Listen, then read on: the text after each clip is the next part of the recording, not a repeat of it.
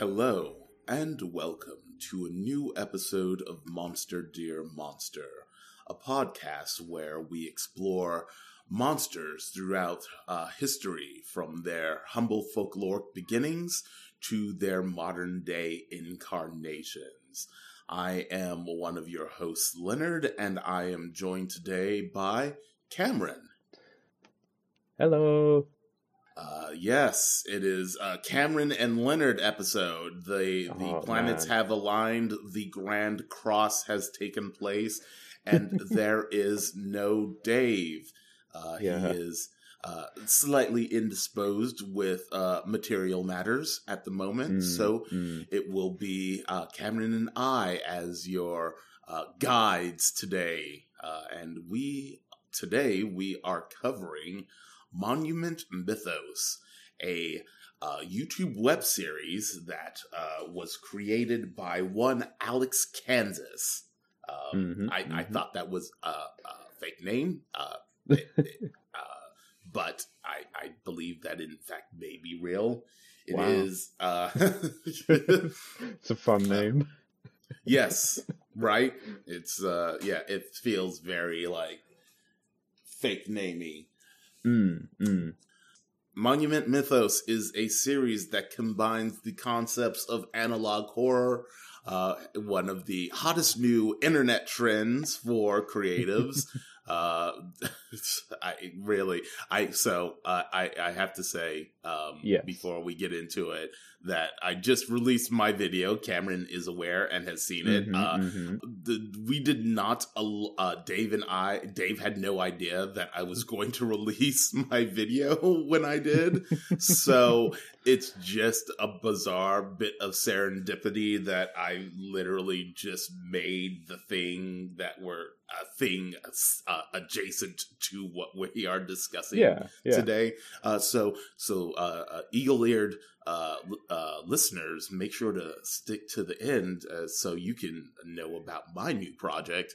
But yes, analog horror. It is a fun thing that combines fictional writing and what would you say? Late 80s, to mid 90s, like video effect technology, using real world media to create disturbing and unsettling images or concepts to the viewer. Yeah, it's like a next step onwards from found footage. You know, we had traditional horror films that were definitely cinematic films in quality. Then we had found footage after Blair Witch, where it was all grounded in realism due to the context of how the media was presented to you.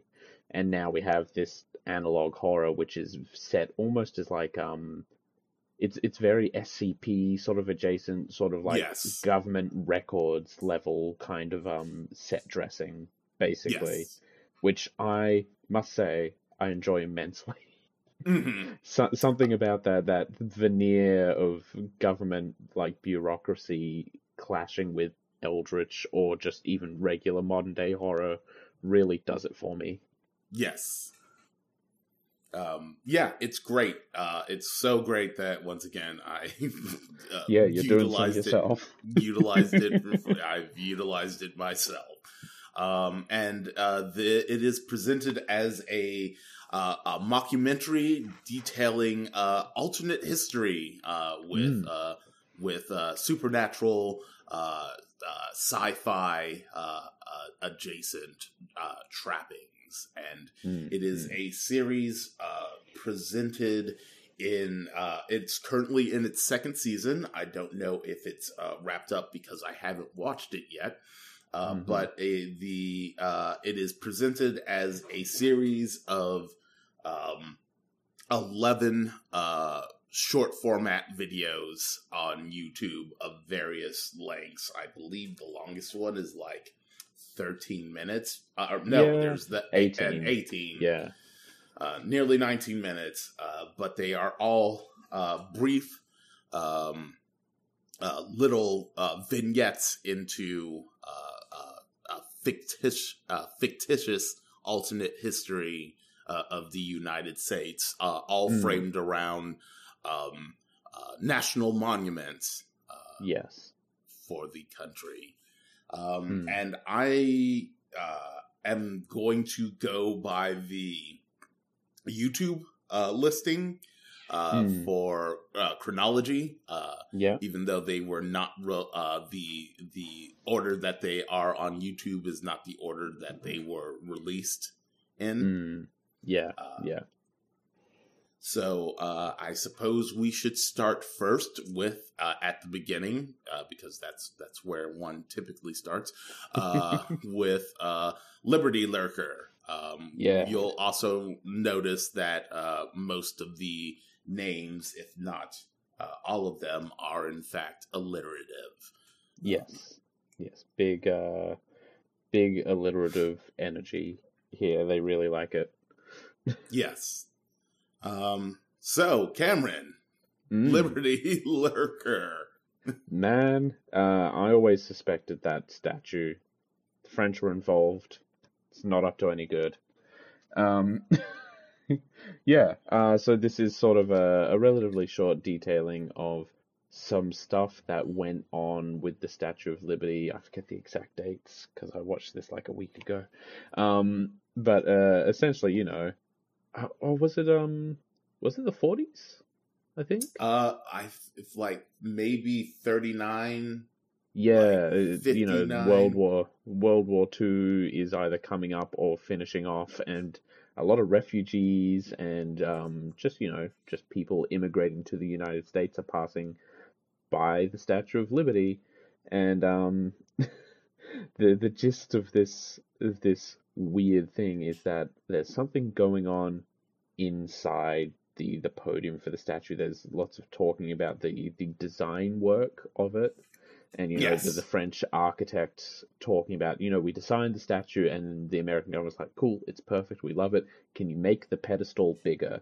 And they kept asking us to make the pedestal bigger and bigger and bigger until the pedestal was bigger than the statue. So if you want to know why it looks so weird with the really big pedestal and the relatively small statue, talk to the American government. Don't talk to me. In that sort of very frustrated artist kind of sense. Mm-hmm. Which, man, I get that. So it's there's something going on there. Immigrants are sort of passing through the area, and every night, you know, if you're staying up late and you're peeking out of the temporary housing, you can see lines of people being led up to the base of the Statue of Liberty, and you just never see them again. And the whole area smells like an abattoir, basically. Yes, a slaughterhouse, I believe. Yeah. And lots of the classic jokes of, well, if we knew it smelled so bad, we wouldn't come here. Ha ha ha ha ha ha. Right. And then we get sort of a detailing of later on this facility being found underneath the statue pedestal.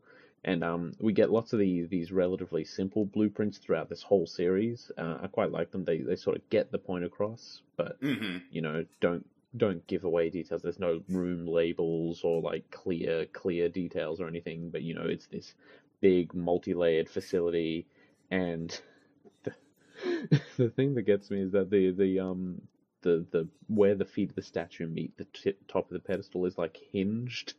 It's like it's like the rollers that you expect for a shuttle launch. Like it's just like looking at it like it looks like a missile silo or something. Exactly. Which feels like it's adjacent. So a big part of this is that it's couched in conspiracy theories. It feels very much like something Fox Mulder would have been cutting his teeth on during the heydays of the X-Files.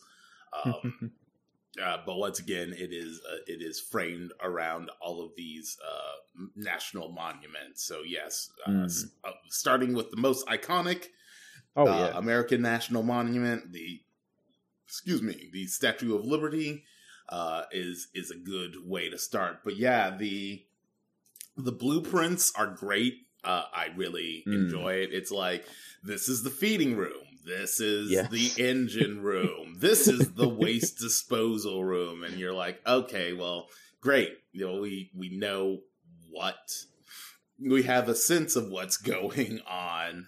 Nothing is clear. Nothing. Yes. Even when there is video of the thing, nothing is clear. Just the image of the entire statue grinding to one side to reveal like a pit. Is hilarious to me. And also, like, I think if it was slightly clearer and the footage went on 3 seconds longer, it would be a great, just creepy shot. You can see like something begin to come out. I'm like, man, this is great as it is, but like from a cinematic perspective, if this was a horror movie and not sort of a archival footage thing on YouTube, you know, you'd get a great shot of something like creeping out of the base of the Statue of Liberty. But we don't. We get the implication of that, which is also very tasty. Yes, and in my experience, in my old age, I do find that the implication is significantly more interesting than the actual when it comes to a mysterious kind of horror. The implication of right. Yeah, it's a good one. And, you know, I just realized what this reminds me of, because it was a very popular trend in the 90s, spearheaded by Fox Network TV, which was, they were obsessed with like the hour-long ghost video special or the UFO special, and it's all people, all footage of people's like handy cam. They're not professionals. They're always vaguely out of focus and super shaky, and it's hard to get a read on anything. And these videos were specifically edited in a way where they would freeze frame on something that was highly indistinct, and then allowed the implication, like, we don't know, maybe it's a ghost, maybe it's just nothing, it could be anything. And thinking back on it, I'm like, oh yes, this is what we're talking about. This is literally the flip side of the coin from America's Funniest Home Videos into, haha, it's actually really scary and the world's a nightmare. That you don't actually comprehend. Yeah, it's pretty great, honestly. So one of the great things about this Liberty Lurker first video is the use of actors. The archival recordings are clearly not real. So Mr. Kansas clearly hired actors, and they do a really good job of pretending to be these characters. One major historic character and just a passer through of Ellis Island. The audio editing also aids that as well. It's a really solid first entry point for the series, and it will it's a good litmus test of the kind of stuff that you're going to be getting, because they're all kind of vignettes that are only partially connected. There are a handful of episodes that are explicitly connected to one another, but it's all kind of framed around this secret government, like, how would you put it? It's not really an organization, because it's not like it's not a centralized effort. There's something up with monuments. Yes. I don't know how else to explain it. It's the monument mythos.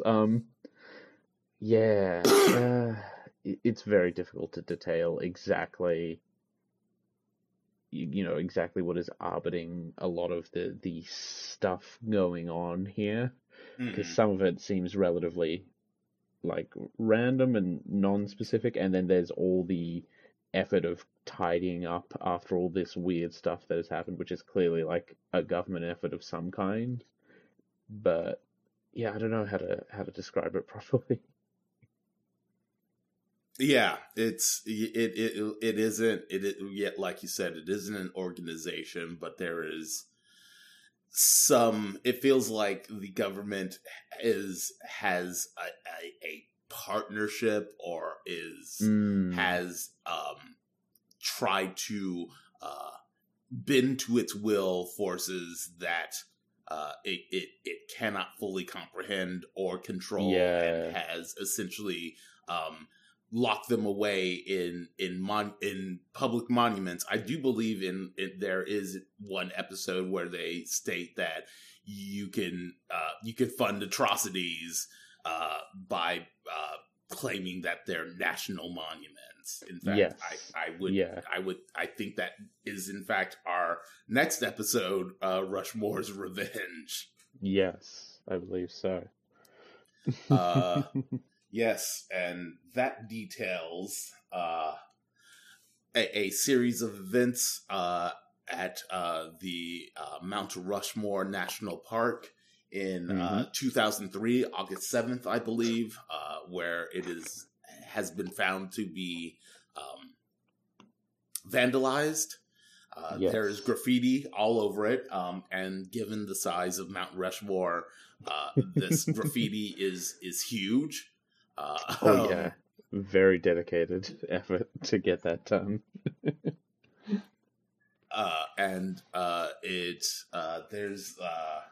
It's like the government can fund mass murder by claiming that it's a national monument.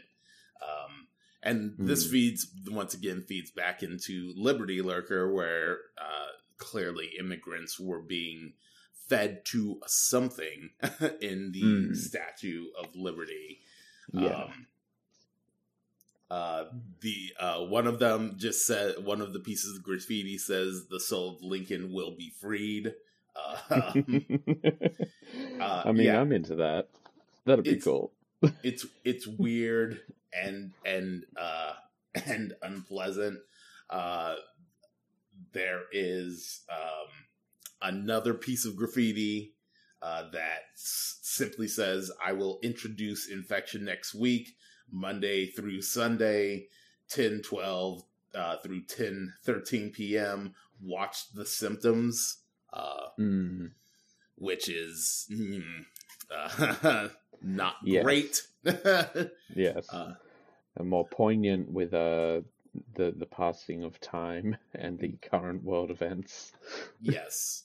And this little vignette is framed around a series of security patrol videos of the monument at night to try and catch the vandals. Yes. And once again, this one, more than any other episode, I believe, really highlights that once again, that nostalgic Fox programming where the video is just out of focus. You're getting a slight glimpse of something that you cannot make out. Yes. In this one, it is the form of flashing lights that are on the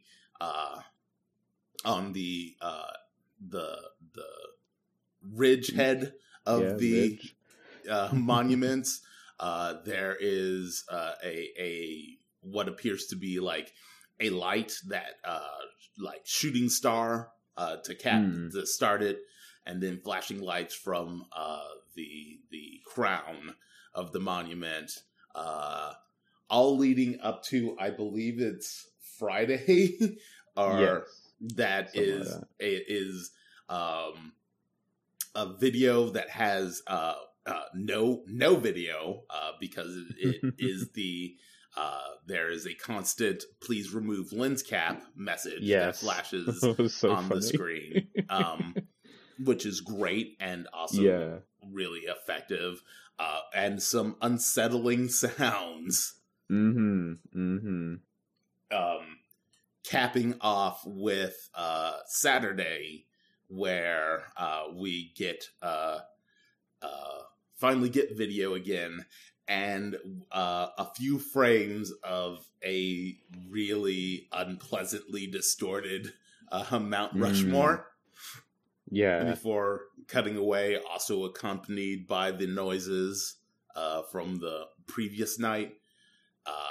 And then a follow-up stating that, it's weird that the government has started dusting powder on the heads of the president, just like baby powder, just every night. And it's like, okay, that's, yep.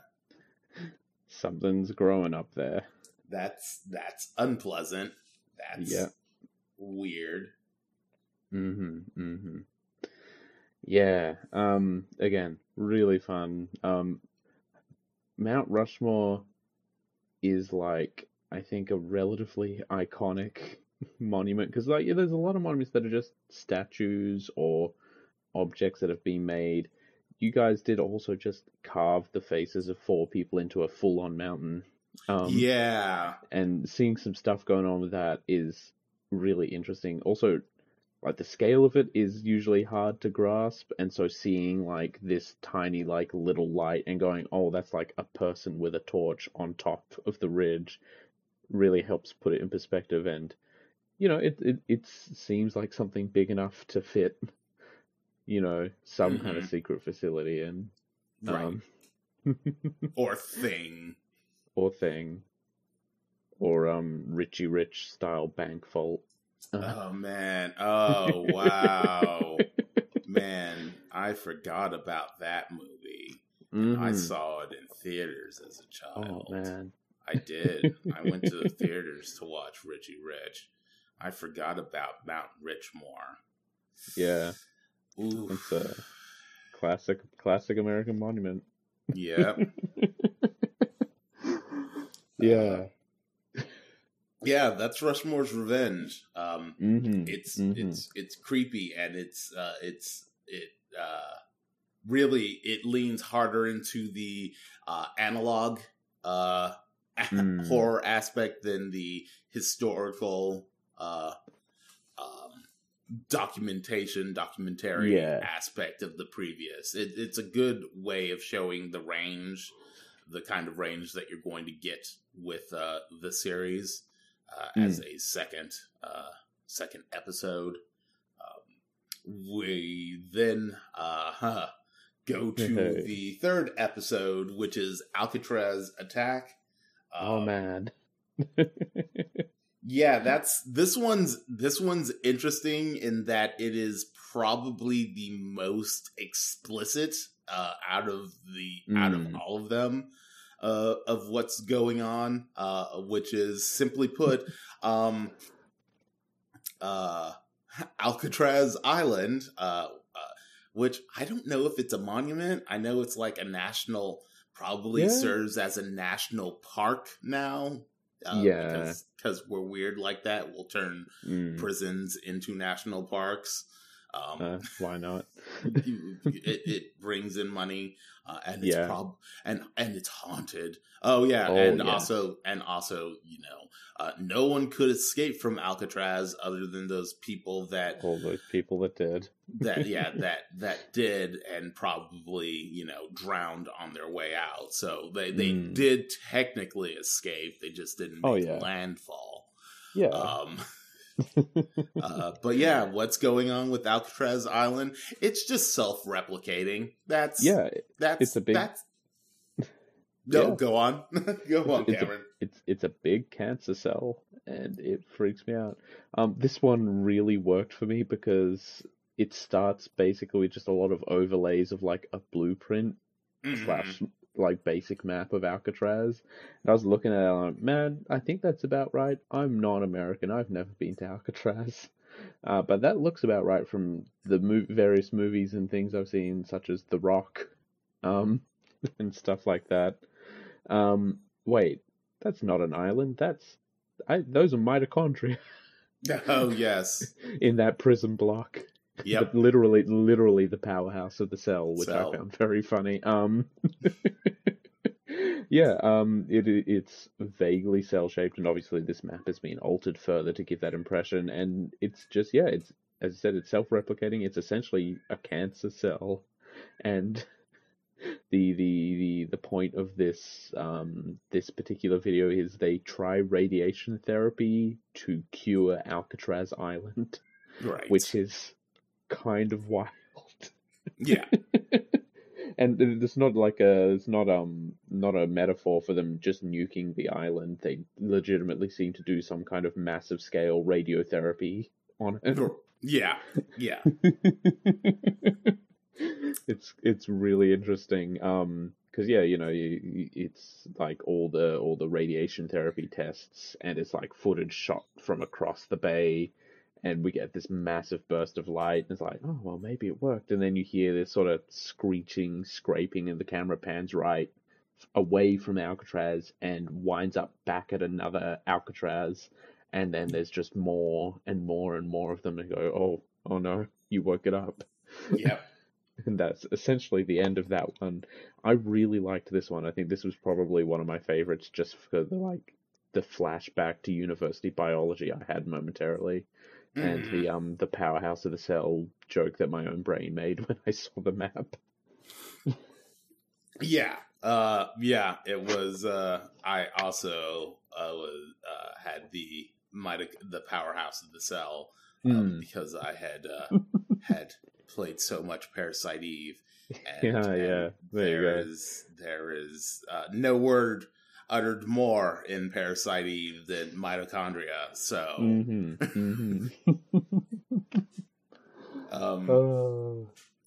so I know. So this is probably going to be a shorter, a mini-sode, given the content. Oh, yes. So you will excuse diversions away from the main topic, listeners. But I do have to comment on literally one of my favorite assets in a video game whatsoever, which is in Parasite Eve. There is, if you're familiar, it details the story of a New York detective who has to fight basically the sentient consciousness of mitochondria. That's like, you humans are just like incubation tubes for us, and we don't work for you anymore. We, in fact, never work for you. You just kind of enslaved us with your gross DNA, but now we're taking over. All in the form of a mutated opera singer. But there is one character, a doctor that works at it's the big museum in New York, the history museum in New York. Yeah. And there's his office. This is all pre-rendered 3D backgrounds because it was the PS1 era. Yes. But on the screen of his office computer, this doctor, it's supposed to look like charts and like graphs and everything. But what it is somebody just screenshotted their desktop with Photoshop open and just slapped it on there. So, yeah, incredible. So it's supposed to look like, graphs, because there's like gradients and everything. And then if you look closer, it's like, no, it's just Photoshop. That's just Photoshop that you put on there. You silly Square Enix people. Square shuts off back then. That was before the buyout. But yeah, once again, mitochondria. That's the point. Is that jumping off point to that reference? Alcatraz Attack is great, and it's also they also do the projection at the end where it has Alcatraz has the Alcatrazes have consumed basically the entire West Coast and have moved on to like consume like 10% of Texas. It was pretty wild. It's yes. As of 2020, the Alcatraz zone extends to West Texas. I just love the idea of the Alcatraz zone. It's not the zone around Alcatraz. It is the zone where all the Alcatrazes are. Yes. And of course, this is where we start getting into the alternate history part of the series, because once again, clearly that hasn't happened, but that's happened in some universe for some horrible reason. Yes. And you know, once again, also implies that if Alcatraz is in fact a national park and technically a monument, then yes, it probably stands to reason that the government was either holding something there or hiding something after the prison shut down that they possibly lost control over, leading to this situation. It all ties together in a really interesting way that where the viewer isn't handheld or expected to piece everything together, which once again is most of the fun with this kind of stuff. Yeah, filling in the blanks yourself is always the best part. Yes, absolutely. And so with that, we move on to episode 4, Dean Democracy. This one was also pretty great. It's always weird with, I think I'm very particular about this kind of stuff. And I think out of all of them, this one is the one that worked the least for me. And it's only because it is, okay, so how do we, because it always feels like, okay, how do we really hammer home that this is like an alt history? Yeah, we're gonna take like a famous celebrity of the day, James Dean? Yeah, he died in a car accident, died too young. Okay, so he lives, and then he becomes president. And I'm like, I get it. I understand. And I know that that's actually the trajectory. Once again, I was born in the age of Reagan. I can totally get that. The actor? But yeah, exactly. But it always just feels like insert famous person's name. Now they are a person of power. Although, and you know, this might actually come off as a bit hypocritical, considering a later episode. But I just this one, it's not bad. But like I said, I think I got the least out of this one than the others. So basically, yes, it details James Dean's rise to power by being a counterculture politician, which wouldn't have worked in its day.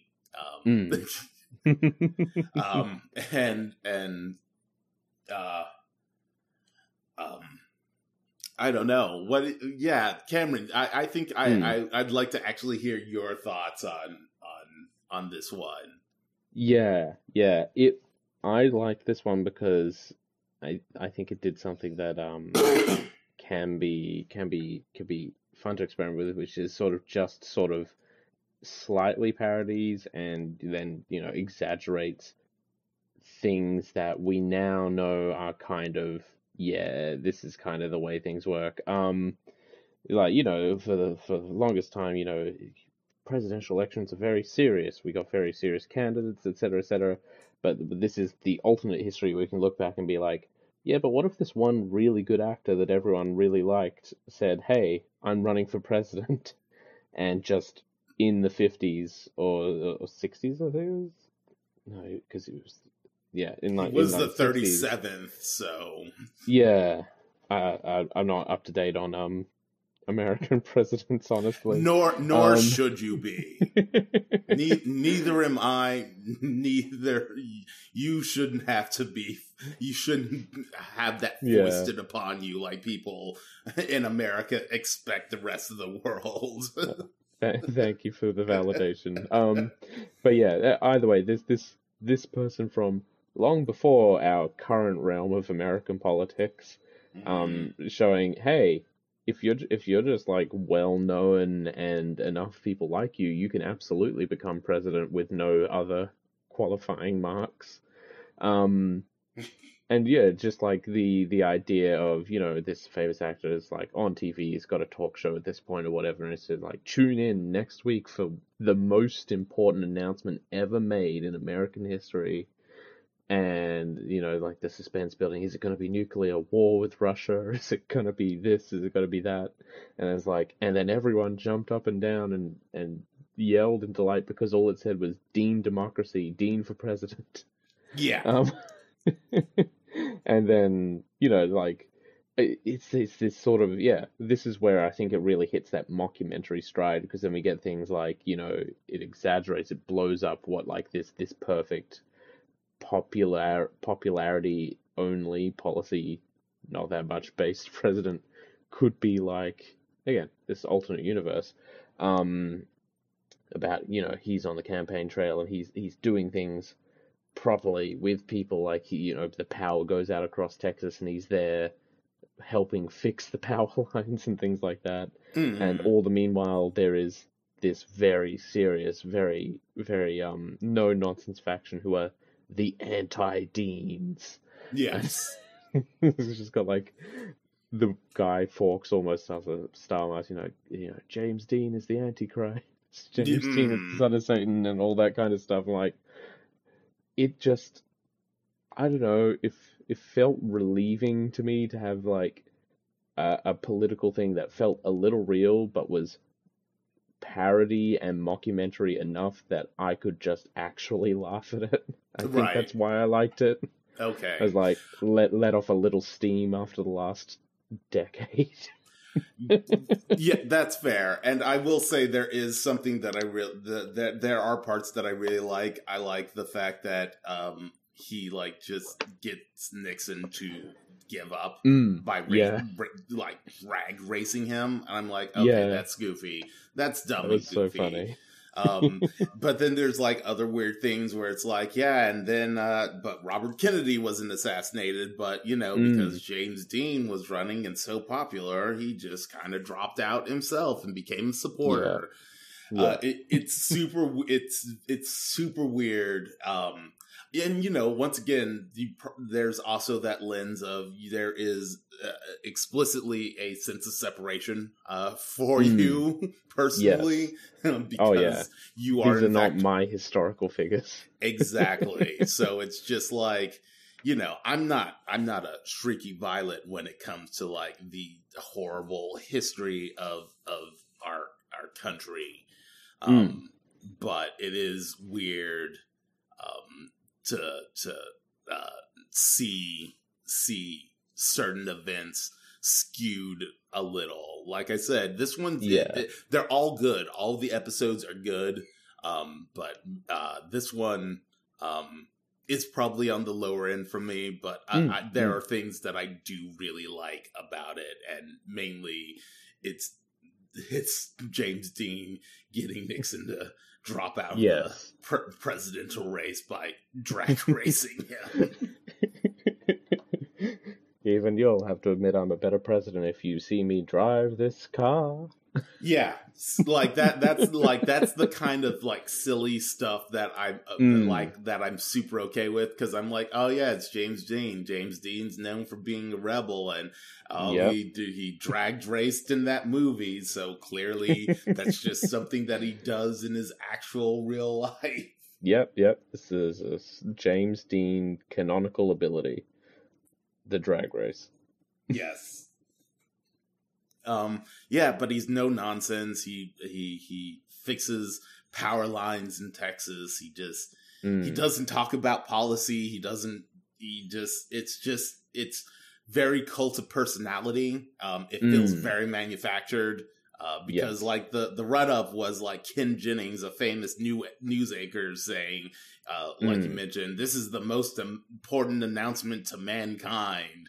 And there's like an aspect of War of the Worlds with it, with the looming dread that everyone's feeling. Yeah, as you said, the collective countrywide exhalation of no, it's just James Dean running for president, and it's there is an aspect of it that feels like somebody was pulling the strings to make this happen. And I like that because I think it's fascinating that they just kind of put this guy in because he is popular and was able to manipulate the American people that way. And also not explicitly framed around a monument. This is the first human. Yes, a cultural human monument. Yes. Kind of like Monroe and those Warhol paintings. Just a concept. Yes, it's elevating James Dean to president, and also like an American zeitgeisty concept. It's good. I like it. I like it conceptually. It's just, like I said, I've made my issues known. That brings us to Air Force One Angel. You wanna talk about this one, because this one's actually super brief. Yeah. So you guys over there, you got this big important plane you call Air Force One. The leader of the country occasionally takes a ride in it to go places, and consequently, its movements are watched all the time by people both whose jobs it is to watch Air Force One, and also people who just like, as a hobby, like to watch airplanes, and in particular like to watch this airplane. So it's really weird when, without the president in it, Air Force One just gets up. Not gets up, like on legs. That would that would have been great though. Episode. That would have been good. I mean, it would have been very similar because it is called Air Force One Angel. So if it just turned into a Gundam. No. Like the landing gear comes down instead of wheels. It's just a bunch of little arms and legs, like the luggage, and just starts skittering across the tarmac. That's also pretty good too, like a roach. God. Like a plain roach. Yeah. Oh, not again. Thanks, Brian. Great image. The Air Force One, without the president, it just takes off. Better phrase, takes off, and goes on a merry little jaunt across the entire country. And I like looking at flight pattern things. I think this one is just fun as like, can the plane really fly that far without stopping? Because the concept here is Air Force One gets into the air and flies essentially from the East Coast to the West Coast, and then back with a few like diagonals in between. And it never lands, but when it flies over monuments at these particular points, it drops a package and then like makes a sharp turn towards the next destination. Yes. And then, returns to the original position, lands, and a strange, kind of messed up looking humanoid figure is briefly spotted exiting the plane. Definitely not the president. And the government confirms no, president wasn't on board. That was an unexpected thing that happened with Air Force One. Yeah.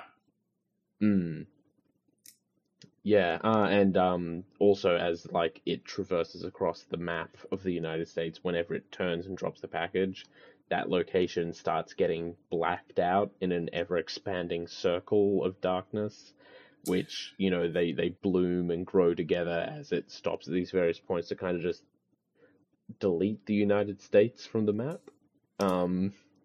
Implications there are interesting, considering that, you know, people were around to comment on the plane landing at the end of the flight. Right. Yeah. So I think it's interesting because the locations are the Statue of Liberty, Mount Rushmore. We're shown the Golden Gate Bridge, but that is also Alcatraz adjacent. And then finally, what is it? Is it just back to DC? I think it's just back to DC. So where the Lincoln Memorial is. Right. And the Washington Monument, and there's a lot going on in DC. What my first thought was, is this adjacent to Alcatraz attack? Because where the circle of darkness ends with that little part in the West Coast is right at the western edge of Texas. Yeah. Okay. So this one was interesting. I don't know if they're in. I think the intent was, hey, you draw your own parallels. Hey, we gave you this information. Do with it as you will. It is also interesting that if it is related to Alcatraz attack, it isn't, you know, they call it the Alcatraz zone, but it doesn't necessarily state what that is. So it may in fact just be an endless series of tightly packed, interconnected Alcatrazes that people still live in. It is entirely possible that people still inhabit those blacked out parts of America. But this one it's really quick. It's really brief. You get a spook at the end. I paused on frame, still have no idea what I'm looking at, which is always a good sign, good decision. But it's weird. This one's a super weird one that might be adjacent to a bunch of other things that we have seen and have yet to see. I really like that they managed to make to get all of that implication in like a runtime of like less than 3 minutes. Yeah, it's really good. It's efficient storytelling. And now we move on to episode 6, which is Lincoln Looker. Man, this one, it's weird.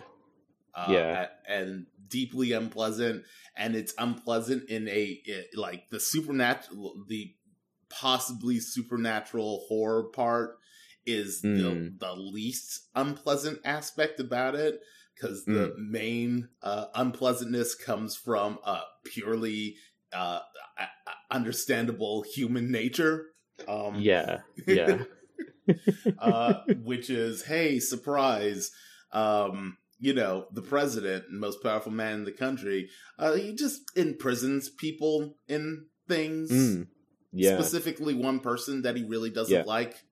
Every president gets one. It's like you get the one person that the free murder card. Oh man, you know it's out there somewhere. One person gets chosen to be the Lincoln Looker, and man, I hate this so much. It's the interview that really sells this one, I think. Because it's just an interview from this woman, Maya Arnoldson. who's like, yeah, I was in this confined space and I could only look out. It was like I was looking through a mask. Somebody would come every couple of days and like provide me like the soup to sustain myself on. And then at some point, somebody realized that they had made a mistake and they let me go. I even met President Reagan himself, and he apologized to me personally and gave me a monetary sum for my discomfort. And they don't care that I'm talking about it because it's so outlandish, no one would believe me. Yeah. That feels too real. Yeah. Almost.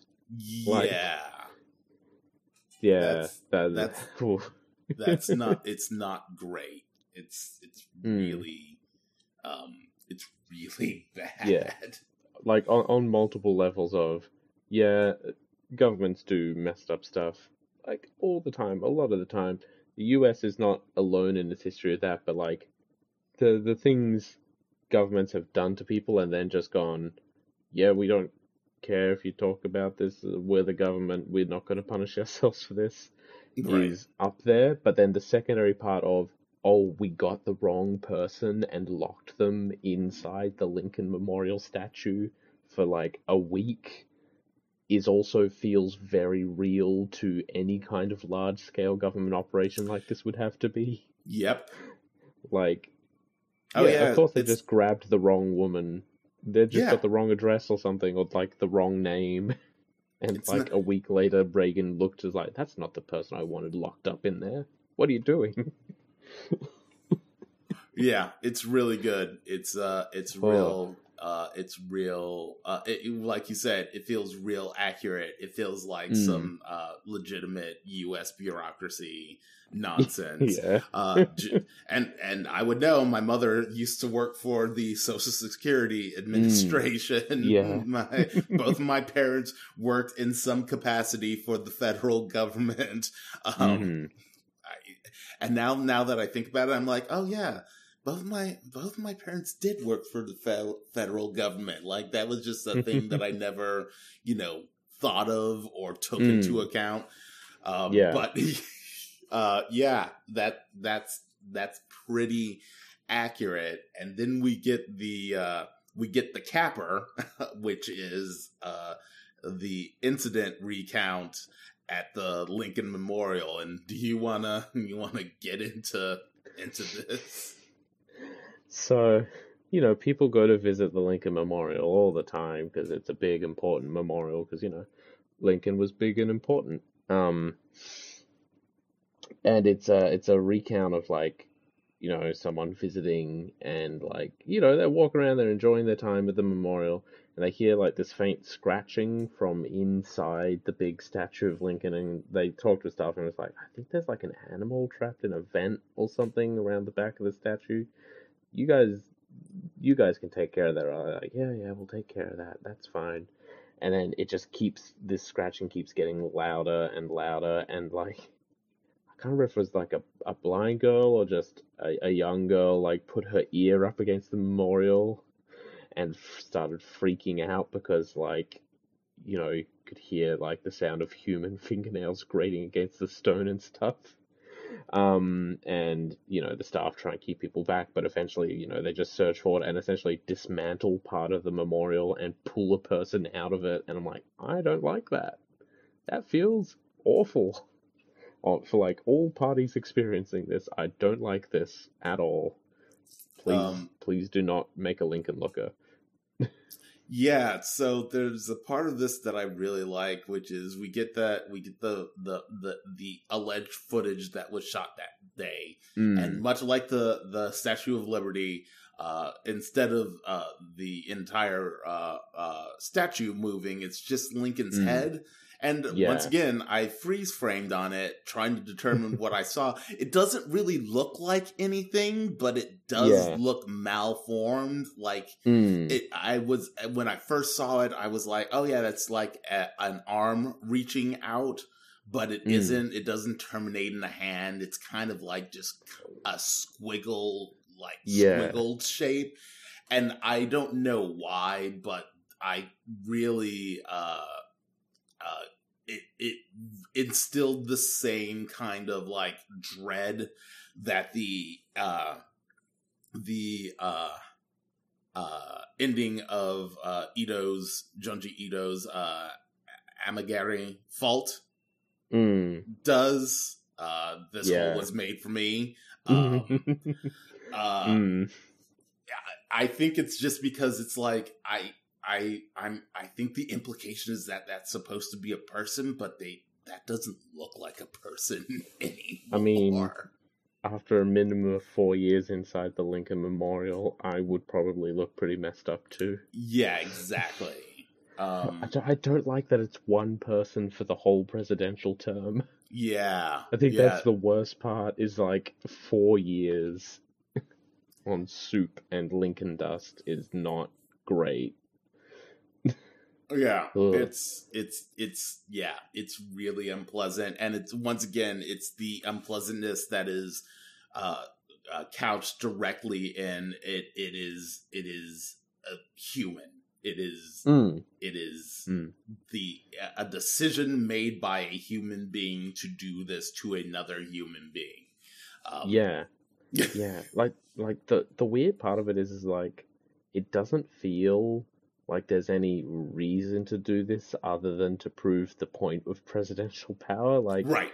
With the Alcatraz thing, they're doing weird things because, you know, the Alcatraz island is self-replicating, and with the whole Liberty Lurker, there's something inside the Statue of Liberty that needs to be sated, so they're feeding immigrants to it. Mm-hmm. And then it's just like, oh, did you know one of the perks of being president is you just get to randomly imprison someone for 4 years with no oversight and absolutely no recourse for justice? Mm-hmm. That's just the thing you get to do as president. Right. Yeah, and it's great. It's just framed around like, you know, people have trauma, and, you know, sometimes people are hurt by other people, and not everyone gets any recourse for that, but when you're the president, you do. You're the most powerful man in the country. So even if all it has to be is just be somebody that you just dislike enough, that you feel wronged by enough, and that's a perk of your presidency. And it's super weird how just matter of fact that information is disseminated, and it's justified by the power. Like being president is the justification of this horrible thing, and that's it. That's all that's needed. Yeah, we're not stopping zombie Lincoln from coming back to eat modern day racists or anything like that. No, we're just locking people up in the Lincoln Memorial because it's convenient for the president to visit and look and know that the person they chose is in there, I guess. Right. Yeah, right. Just know. Yeah. It's just the secret that person gets to have. The president gets to have. Yeah. It's so weird. Yeah, it's weird and gross and once again, probably the most disturbing because it is explicitly human. And they have a whole thing set up to like make people feel all right if they hear the rumor of the Lincoln Looker. Right. Because it starts with the US government going, okay, listen, there's been a lot of rumors going around lately about Lincoln Lookers, so we're removing the 2 portraits of Lincoln so everyone can see behind them. See, we've got no one stuck in secret rooms behind the portraits of Lincoln. Right. All right, Lincoln Lookers don't exist. That's fine when it's actually in the memorial statue. You're right, and it also makes the conspiracy theory part of it ring truer, which is you're almost there, but you got a couple of details wrong. You weren't thinking big enough. Yeah. This is a really good one and really affecting, like, viscerally, internally. Like you said, it's very human.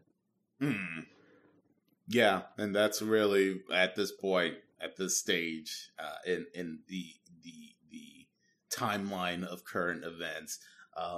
The things that humans do are infinitely more horrific than any cosmic entity or dream nightmare serial killer or hockey masked slasher can provide.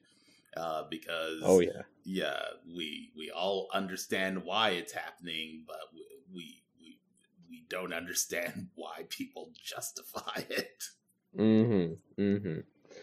Oh man, moving on from the most disturbing one, right? Literally the most disturbing one. I kind of appreciate it for that fact. It's good that it's there. It's a good it's a good distinction. Yes. Next is Washington Wormhole, which is about the Washington Monument. And it starts off with a poem about a woodsman and a tree. This I believe is probably the introduction of probably a central concept. Once again, I haven't seen season 2, but this introduces the concept of the tree to the monument mythos, which appears in a later episode. It is it's a tree that they encased in the Washington Monument. But it's not really a tree. It's probably some eldritch thing from an alternate universe, because it just kind of looks like a tentacle. Like it's completely barren. Just a big tentacle. Yeah, it's completely barren. It doesn't have any offshoots. It's just kind of a well, at least in the initial photo, it doesn't. But the construction photos kind of show it sprouting other offshoots. But it details the fact that people that have visited the Washington Monument, well, first there's a series of photos detailing the construction around the tree. Then there's a really great flyer that's like, visit the Washington Monument and listen closely. Hear the music within its walls. And I'm like, there we go. That's the kind of evocative writing that I really like. Because, man, that sounds sinister as all get out. And I like that you're putting it on a flyer to sell to the general public. Yeah. Oh, and also charging for it. I forgot. They're like, and it's 10 cents per head. I'm like, ugh. Because it also details from 1910 to 1971 a number of people. I believe it's like 20. 20 people. Disappear while around the monument. There is a shocking number of children associated with it. And I believe they're given like a title. Oh yeah, it's like the Washington absentees.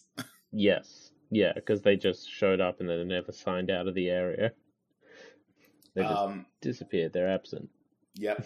And hey, once again, we get a little slice of one of your favorite things, some blueprints. Oh, I love a good blueprint. I don't fully understand the function of the interior of the Washington Monument. Does it kill you? Do you fall safely from the top to the bottom of it? Who knows? There's something going on there. It's like a weird downwards amp for whatever sound is produced by this special tree. It's also I also think that it's interesting that the tree isn't part of the diagram, because the way that it's shown, it appears to be like that the monument is hollow inside, even though we know that the tree is in there. But it's like I don't know if it's supposed to be an elevator, but it just kind of looks like a bucket. Yes. Yeah. That a bucket on a winch. that a person gets into, and it's hoisted to the top.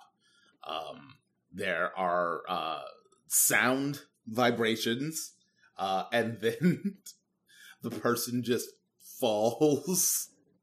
Yep, it's just out of like the bucket, all the way to the bottom. All the way to the bucket, for another person to then enter in and get into the bucket. It's very weird. There was a part of me that's like, is this like fertilizer for the tree? Are the maybe sound?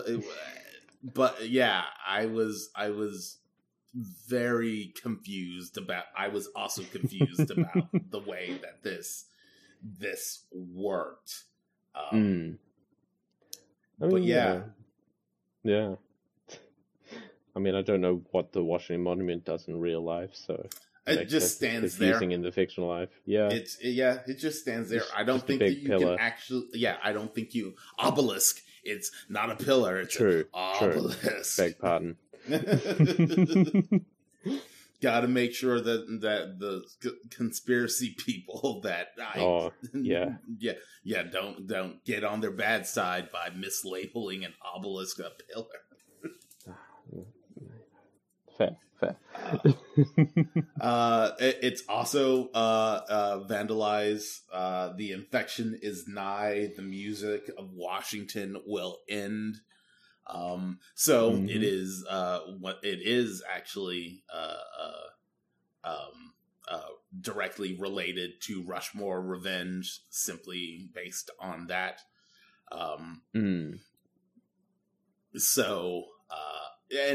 This seems to be contrary and counter.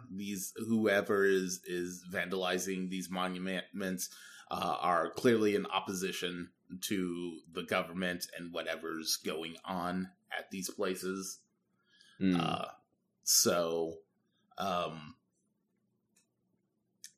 After the monument is vandalized, we get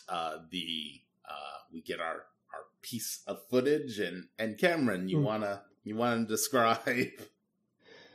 Just the. I hope I'm remembering this correctly. The Washington Monument cracking open as this long, tentacly tree just extends into the sky, screaming. It actually bends over. Oh yeah. It makes like an archway kind of loop. Yep. Yeah, that's what it does. With crackling electricity. And then we are informed that all 19 Washington absentees are found unconscious at the base of the monument. Wait a second. You said 20 before. What's going on there? Yeah, it's good. It's good, and this gets expanded on in another in a future episode. The longest episode, and I believe that this was the last episode released chronologically. But we will get to that. Yeah, Washington Wormhole. It's the introduction into some really wild concepts that the deep stuff. Yeah. the big frame I think of this series.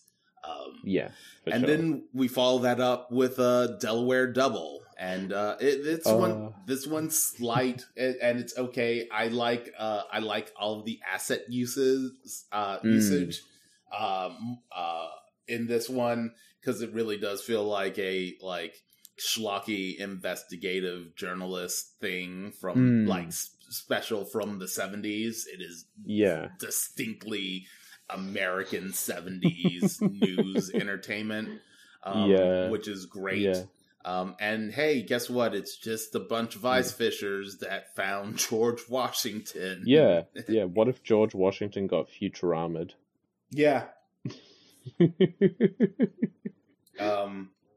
It's a great concept. He tried to cross the Delaware and didn't make it. Yeah, so sick he didn't make it.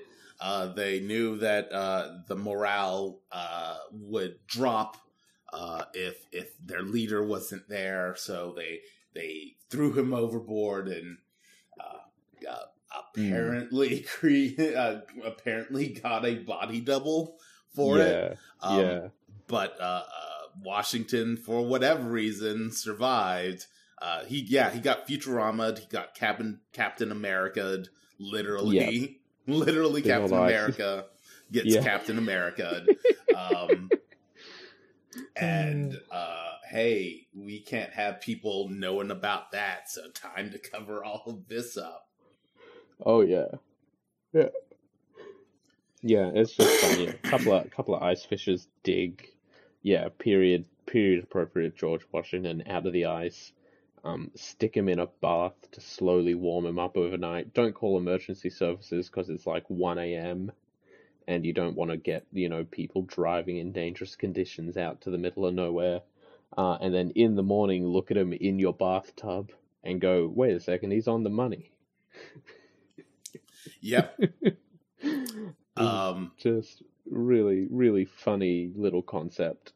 It is, and once again tied into a previous episode with which would be Dean Democracy, because we get a statement from then acting president James Dean, which is, I'm surprised. Yes. I like how vague that is. I like that it is either completely innocuous or incredibly sinister, depending on how you want to look at it. It's good, and it's really brief. And I really love that the capper is like the special aired, and then like a week later, that television station was shut down. Yeah. They saw too much. Yep. Oh man. Yeah, just a fun little one.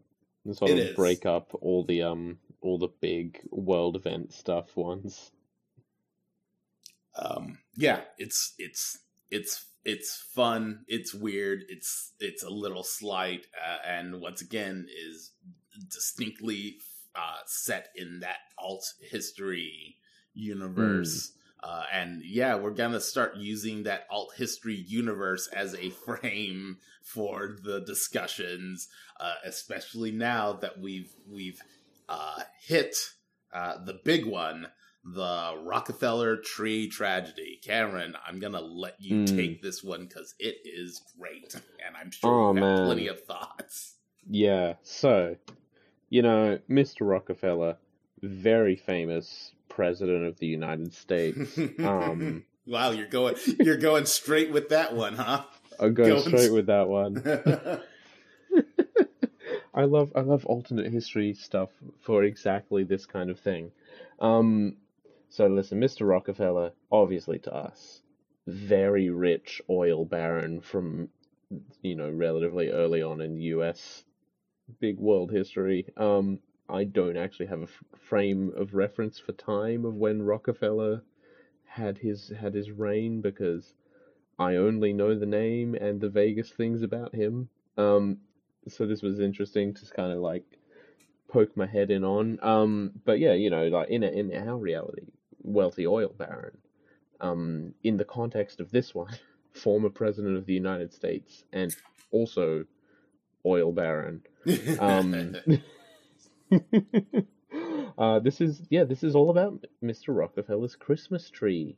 Like all the workers and his factories and his mines and everything. He's very generous. So at Christmas time, he gets together, a big celebration, sends people out to get a big old Christmas tree set up to put in his plaza in Rockefeller Center in New York, because that's 30 Rock. That is, exactly. I had actually forgotten that the Rock was short for Rockefeller.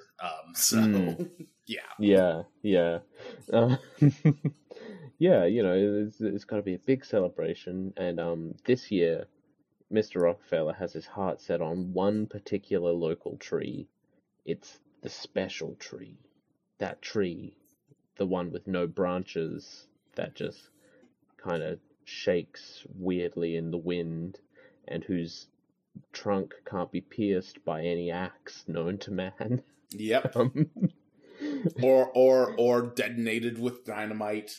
Or detonated with dynamite. But listen, Mr. Rockefeller, he's a man of means, and I mean, he's never let anyone or anything telling him no stop him before when he was president or a wealthy oil baron.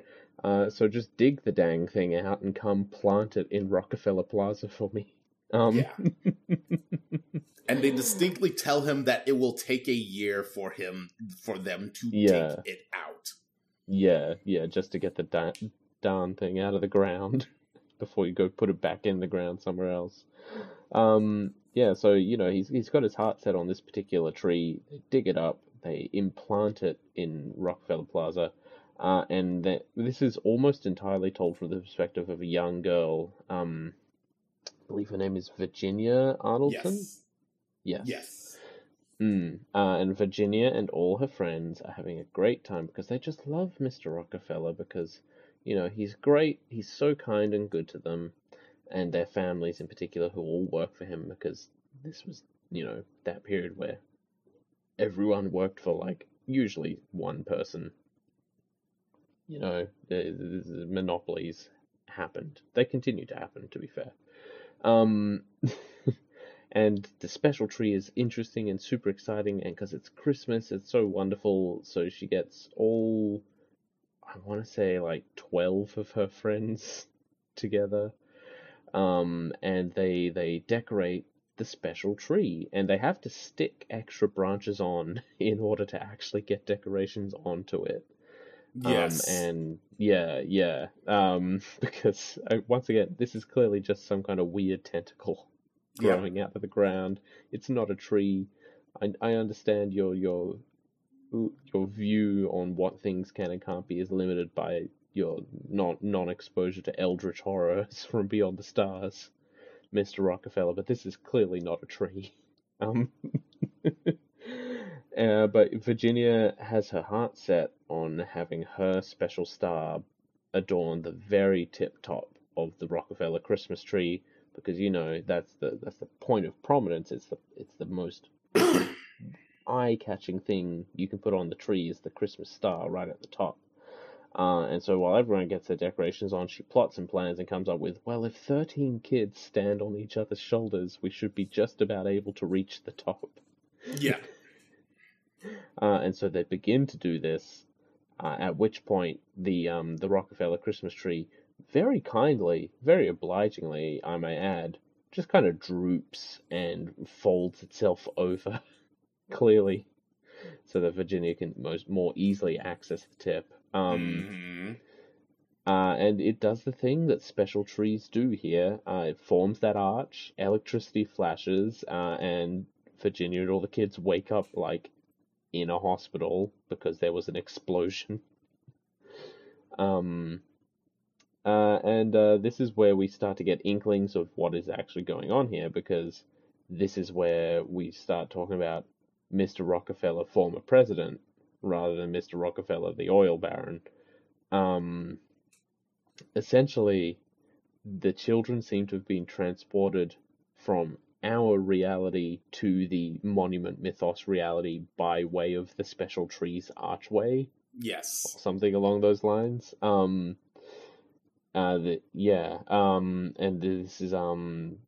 this is called the Rockefeller Tree Tragedy because no lives were lost. So it's weird to call it a tragedy, but it's a tragedy because the kids are really messed up by it. Yeah. Because it's an alternate universe, which means it's not an identical, except for a single detail universe. There's lots of things that have changed. For example, Mr. Rockefeller, kind of generous soul that he is, spends a lot of time with the children as they're recovering and talks with them, and they keep going on and on about how he's a wealthy oil baron. He's like, but what about when I was president? Surely that's important too. And they go, what are you talking about? You were never president. You're just a rich guy, we all know. and most interesting, I think, is the idea that the children weren't just transported; they were swapped with their alternate universe versions of themselves. So this is happening in two universes. It may be that the implication is that the same events took place in that there was some sense of synchronicity that allowed this to transpire. That they both Virginia managed to convince her friends in two universes to try and decorate the tree, and that the archway, quite literal archway, special tree opened and flipped. There is one really interesting note from Virginia where she says that after the flash and the electricity that she was in a field of special trees. Yes. Yeah. And then was in a flash returned. So given what we know about the special trees, there seems to exist an intermediary plane between all of the universes. Oh God. It's just filled with tentacles. Right. And also the weirdest thing is that because these are alternate universes, for whatever reason, the organ arrangement is reversed, is flipped. Yeah, it's like a mirror universe almost. Right. And this is what mostly freaks out the hospital staff, because, I forget the correct medical term for it, but organ mirror imaging is something that can happen in the real world. It's very rare, and it's like a genetic condition, and it makes life very difficult the second you need surgery for something. Otherwise, you're usually fine. Right. Because, doctors don't train for everything to be the wrong way, well, not even the wrong way, the other way around to what, 99% of the population has. But, there's a lot of differences, like, Virginia's parents barely recognize her in this world because, what's that all over your face? They're like, those are my freckles, I've always had them. Yeah. What? All this kind of stuff. A couple of the other kids have it even worse because their parents don't recognize the names that the kids use. Yeah, their surnames are different. Their names were literally different, which is a lot to adjust to at any age, and particularly when you're a relatively young child. That's why it's known as the Rockefeller Tree Tragedy, because a bunch of kids got both, from their point of view, physically messed up in that their bodies are the wrong way around, and also just mentally messed up because a bunch of them never adjusted properly to the flip over. Virginia did, I think, probably the least bad out of all of them. She's, recounting this experience with, relatively little bias, and just, seems to accept it all. It's kind of weird how my body feels at the moment, because apparently my heart's on the wrong side, and all the adults are really freaking out about that, but I think it's fine. And there's also a very evocative, unpleasant cap to this, which is many, including my father, believe that the 1934 Christmas tree vanished. This is untrue. I have seen it wandering in the plaza on many occasions, and it resembles a man far more than any tree. John D. Rockefeller, Jr. Duh. Yeah, the tree's up to something. Yeah, or maybe nothing. Maybe the tree's just trying to get back home. That's kind of one of the weird. It's easy to assign sinister motives, but when you take a step back and you're like, one of you was essentially imprisoned in a monument. There's a lot of let's imprison things in monuments. Yes. So it is very difficult to you know, make a decision on that part. But yeah, it's not great. And then there's a bit of found footage at the end that seems to hint maybe at a silhouette behind some buildings and in front of an illuminated building from something that is vaguely human shaped but far too large. Yeah. Man, there's stuff going on. I gotta watch season 2. I'm sure there's more of this. Oh yeah, I can only imagine. Then we have Canyon Crown. Yay! Another brief one. I really like the framing device around this one, which is it's a really terrible, awful, like it is literally iMovie. Hey, here's our family vacation. To the Grand Canyon. Yeah, and it's I really like how terrible this is, because it is literally like it is, and by terrible I don't mean like the content of it, I mean like the pitch perfect production of hey, I made a vacation video all by myself. I don't understand how editing flow or narrative storytelling works in the least. So here's a bunch of still images, some really crappy transitions, and text that I'm just slapping on. And I've made a vacation video, and I'm like, yep, that is accurate. But yeah, it's from the point of view of these kids.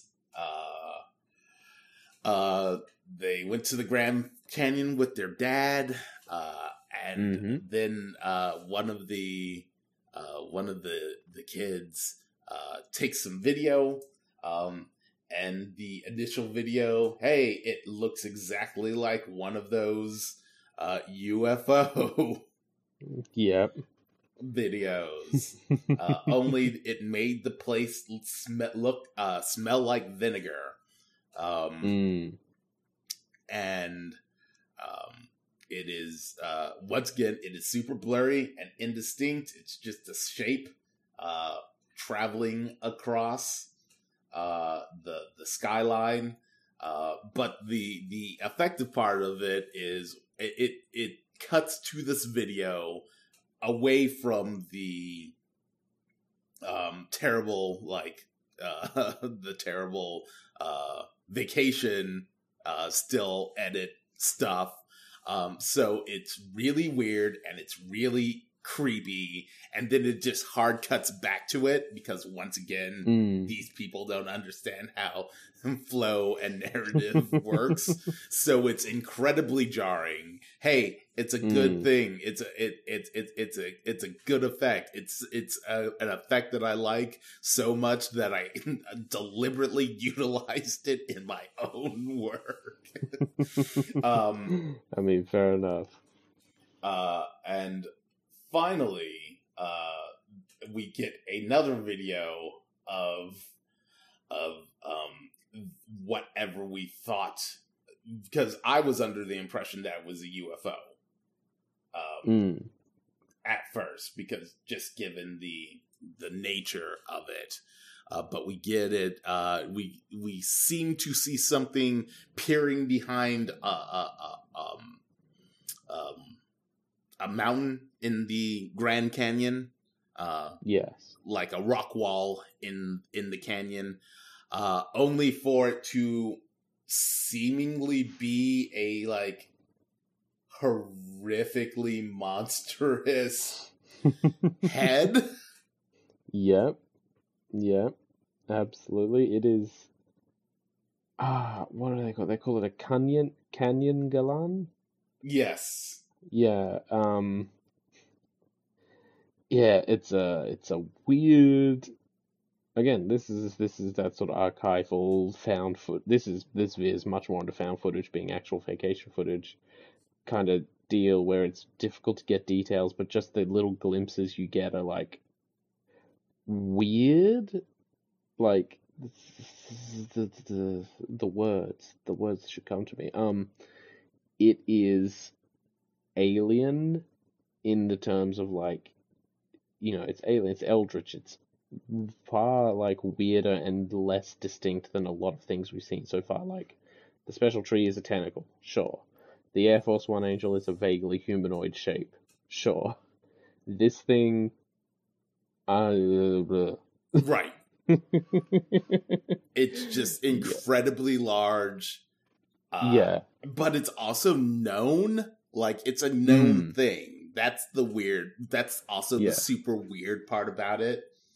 Yeah, because it's like Canyon Crown or Canyon Gungan, like you said. The thing. And then then there's also like details. It's like it uses vinegar to shrink its huge head back into its body, and I'm like, what? It does what now? Excuse me. And then followed up by my dad said the reason we went on this trip was so that he could find his sister Maya. I think what we saw was Maya. Yeah, it was apparently one of those things. Sure. Cool. Great. And then it ends with a series of like old-timey photographs of people with no heads. Yeah. Which so the weird thing about this is that I forget which culture these particular versions of vampire come from, but they're the vampires that are literally the head and entrails. I think they're Malaysian. That leave okay, yeah, that sounds right. That leave the body to feed, and then we get a series of like people with no heads. In fact, there's like a sign that says "Head Off Trail." Like it feels like a little on the nose. Yeah, like it's really bizarre. It's also just generally unsettling. Like the way that it turns at the end. Like, yeah, people know about it. People know what this is. You don't have any context for it because it's not from your world. But like, man, I don't know. This one makes me feel really uncomfortable more than any of the other ones because it's the hardest to like pin anything on. Anything to.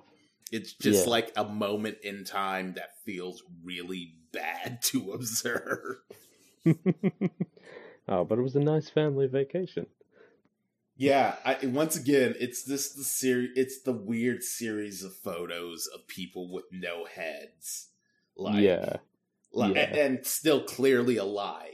Like, it's not like these people have been decapitated. It's just like the body's off doing its own thing, and then the head's doing something else. Yeah. Like, is this the result? Like, is what we glimpse the result of a head that doesn't have a body to go back to? Like, it's just maybe. Just don't like it. Don't like it at all. And that brings us to our 11th episode, Freedom Faller, which is even though it's framed around Americana and liberty, Cameron, I think you probably enjoyed this quite a bit and probably have some really interesting thoughts. So so tell us, what did you think about Freedom Faller? I really liked Freedom Faller. It was pretty good. This is about it's a famous statue, the It's not Lady Liberty. It's the something of freedom. Is it Uh, just the freedom statue? I think it's like That's just the name of it? Astoria or something. Yeah, yeah. It is the angelic lady, sword held aloft in a helmet, sort of. Yeah, On the U.S. Capitol.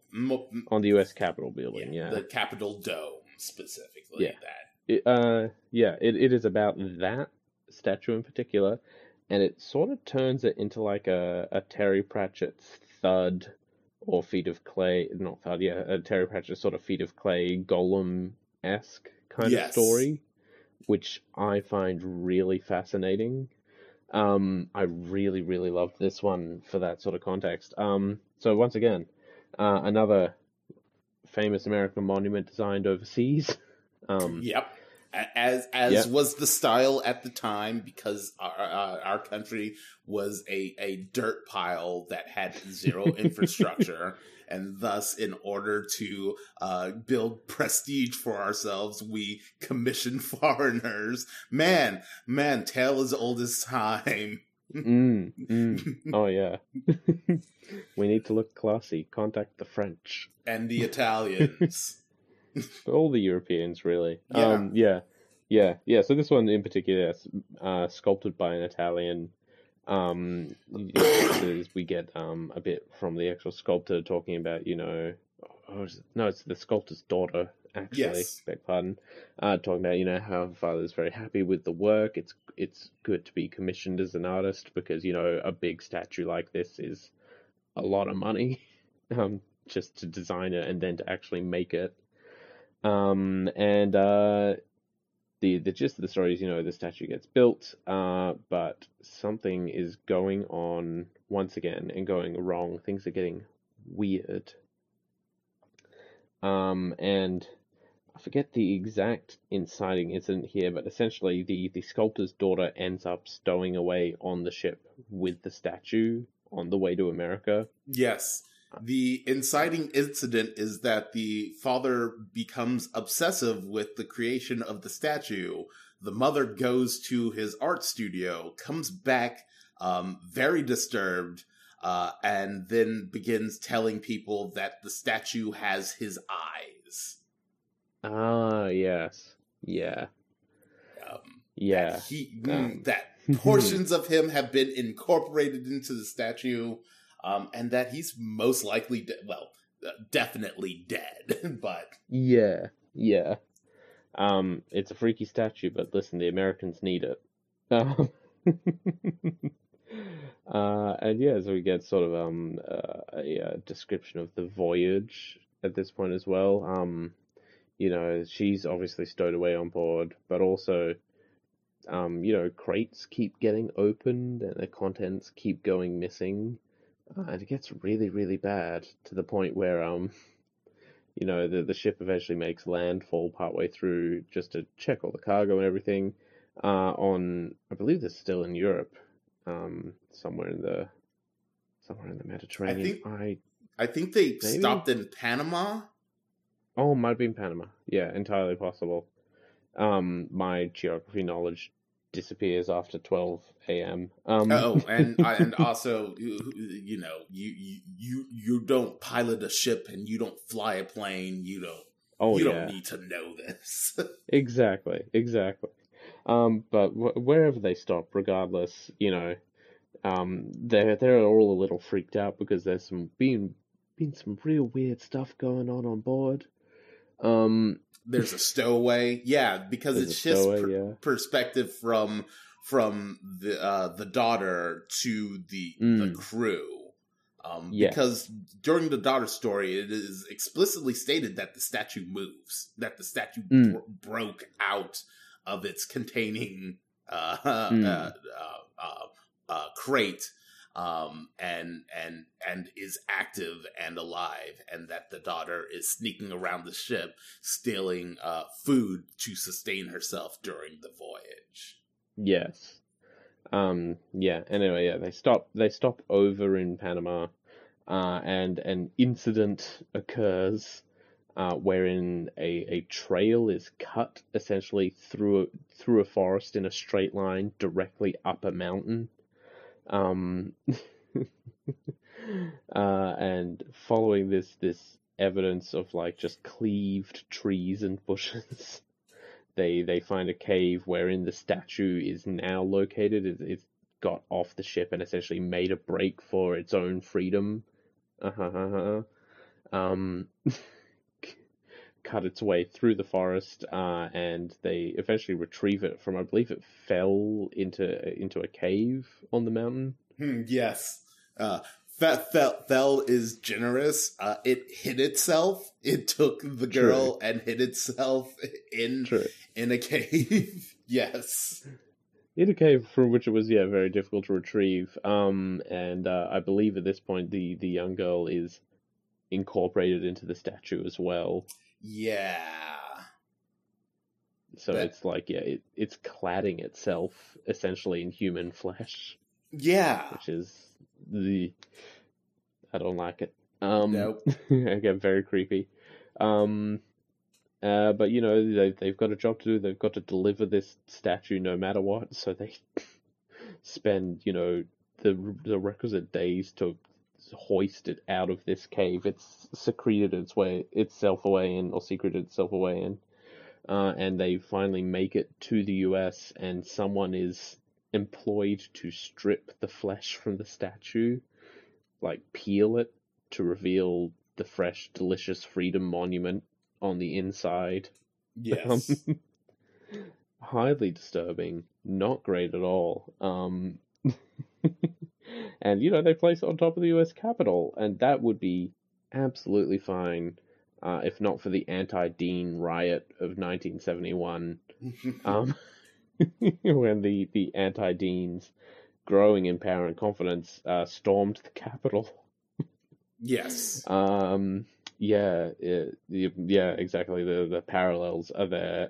But what if instead a statue sprung to life and started beheading people in the Capitol building? Yeah.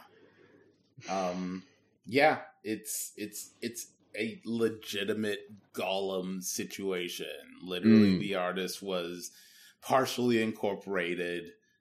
It is interesting that the story from the girl's perspective is from her diary, and that her last entry says that since she's been writing this current entry, she can tell that the statue has been reading what she's been writing. Yeah, which is very creepy. Yeah. Like, and she calls it the thing with Papa's eyes, which is is a real good way of separating, ensuring that there's a separation of like, no, the consciousness piloting this thing is not her father. It is probably powered by her father's soul, because of the old eyes, windows to the soul thing. It feels like a terrible blood ritual took place to turn this symbol of liberty into like a protector of the U.S. Capitol. I believe like that was the actual intent the entire time, but it simply activated sooner than anyone was expecting. It's good. This is a long one because it's told from this perspective of the daughter, of the ship captain, and then this archival footage of the Capitol, the fictitious Capitol attack at the end. It's not as long as the Rockefeller tree tragedy, but it is close, and it is really unpleasant in its implication.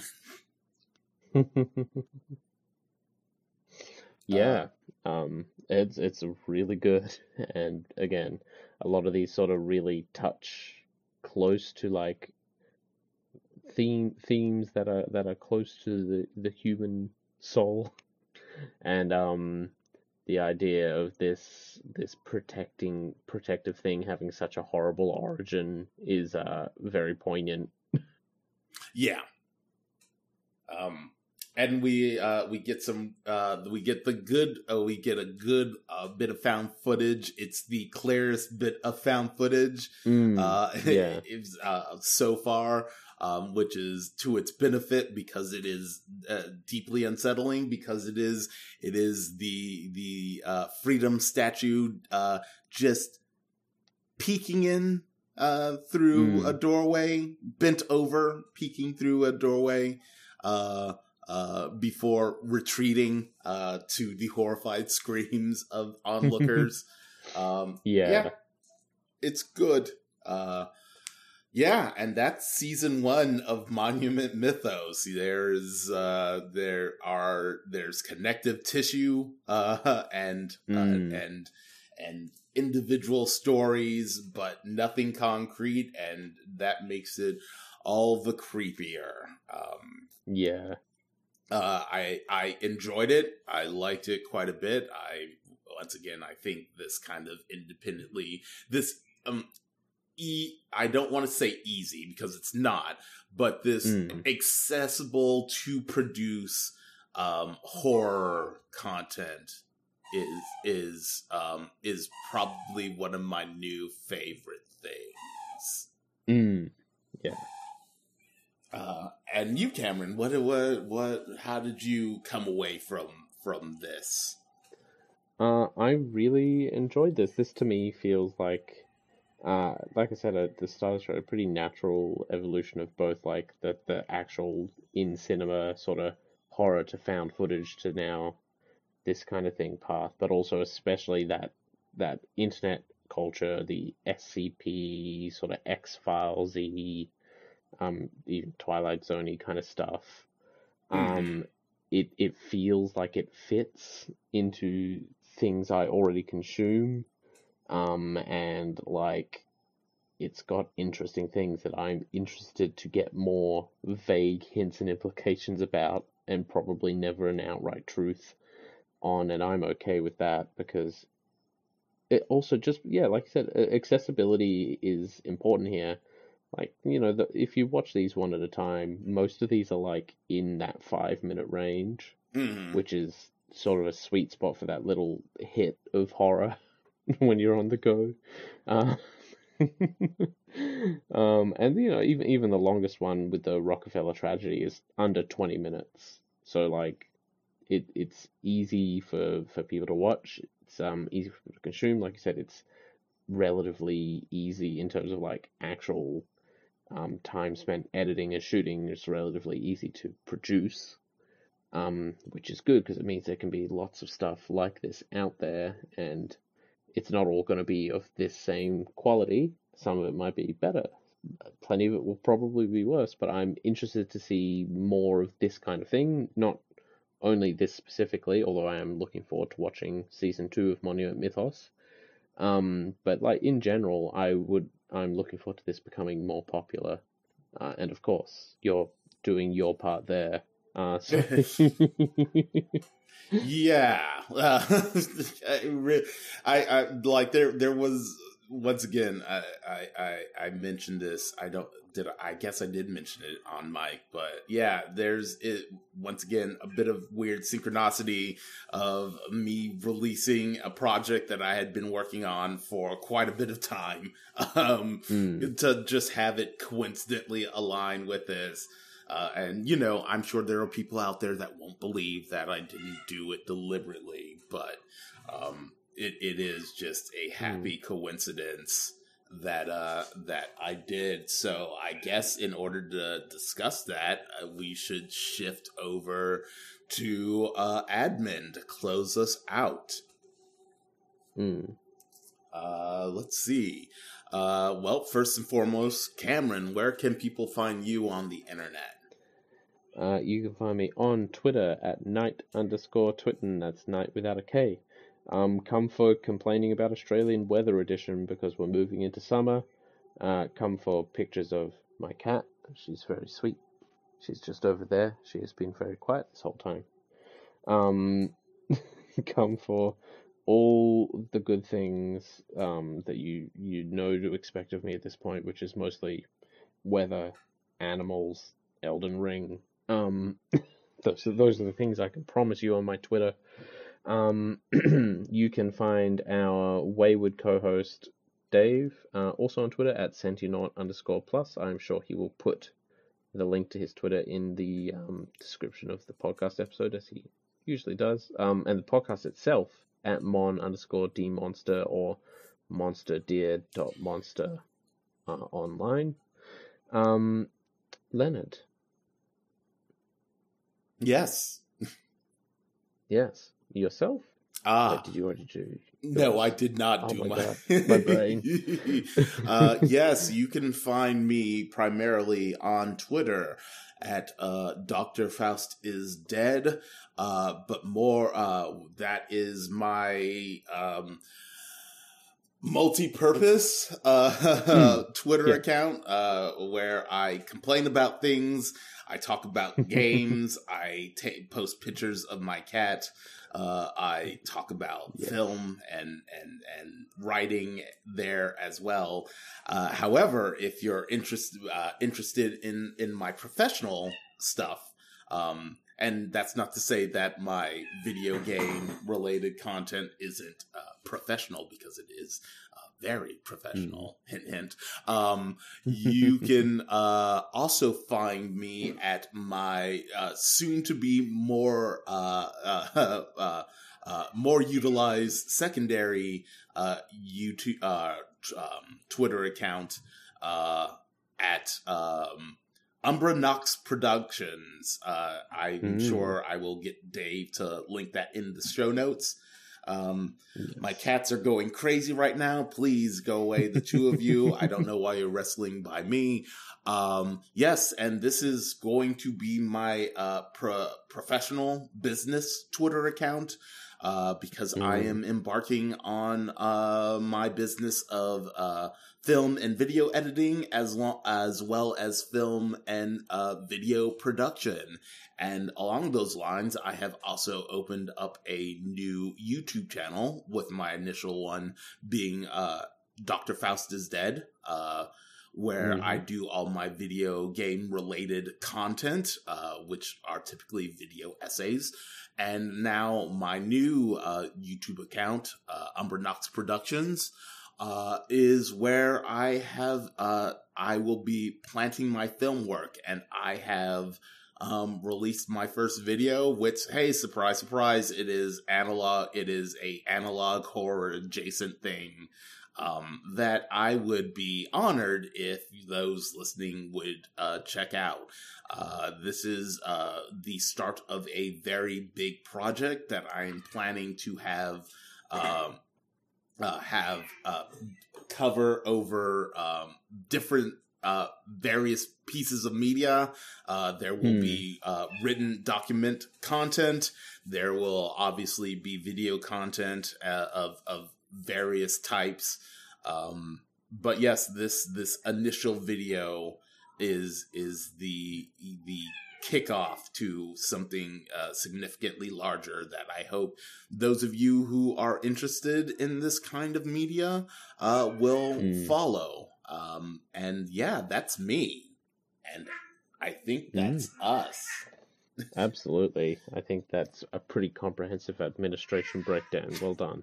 Yes, thank you. Once again, my cats have decided to make the end of the episode a ridiculous, noisy affair, so I think, as is tradition, I think it is time to say goodbye to everyone. Thank you again for joining us on this episode of Monster Dear Monster, and we will catch you next time. Bye-bye. Farewell.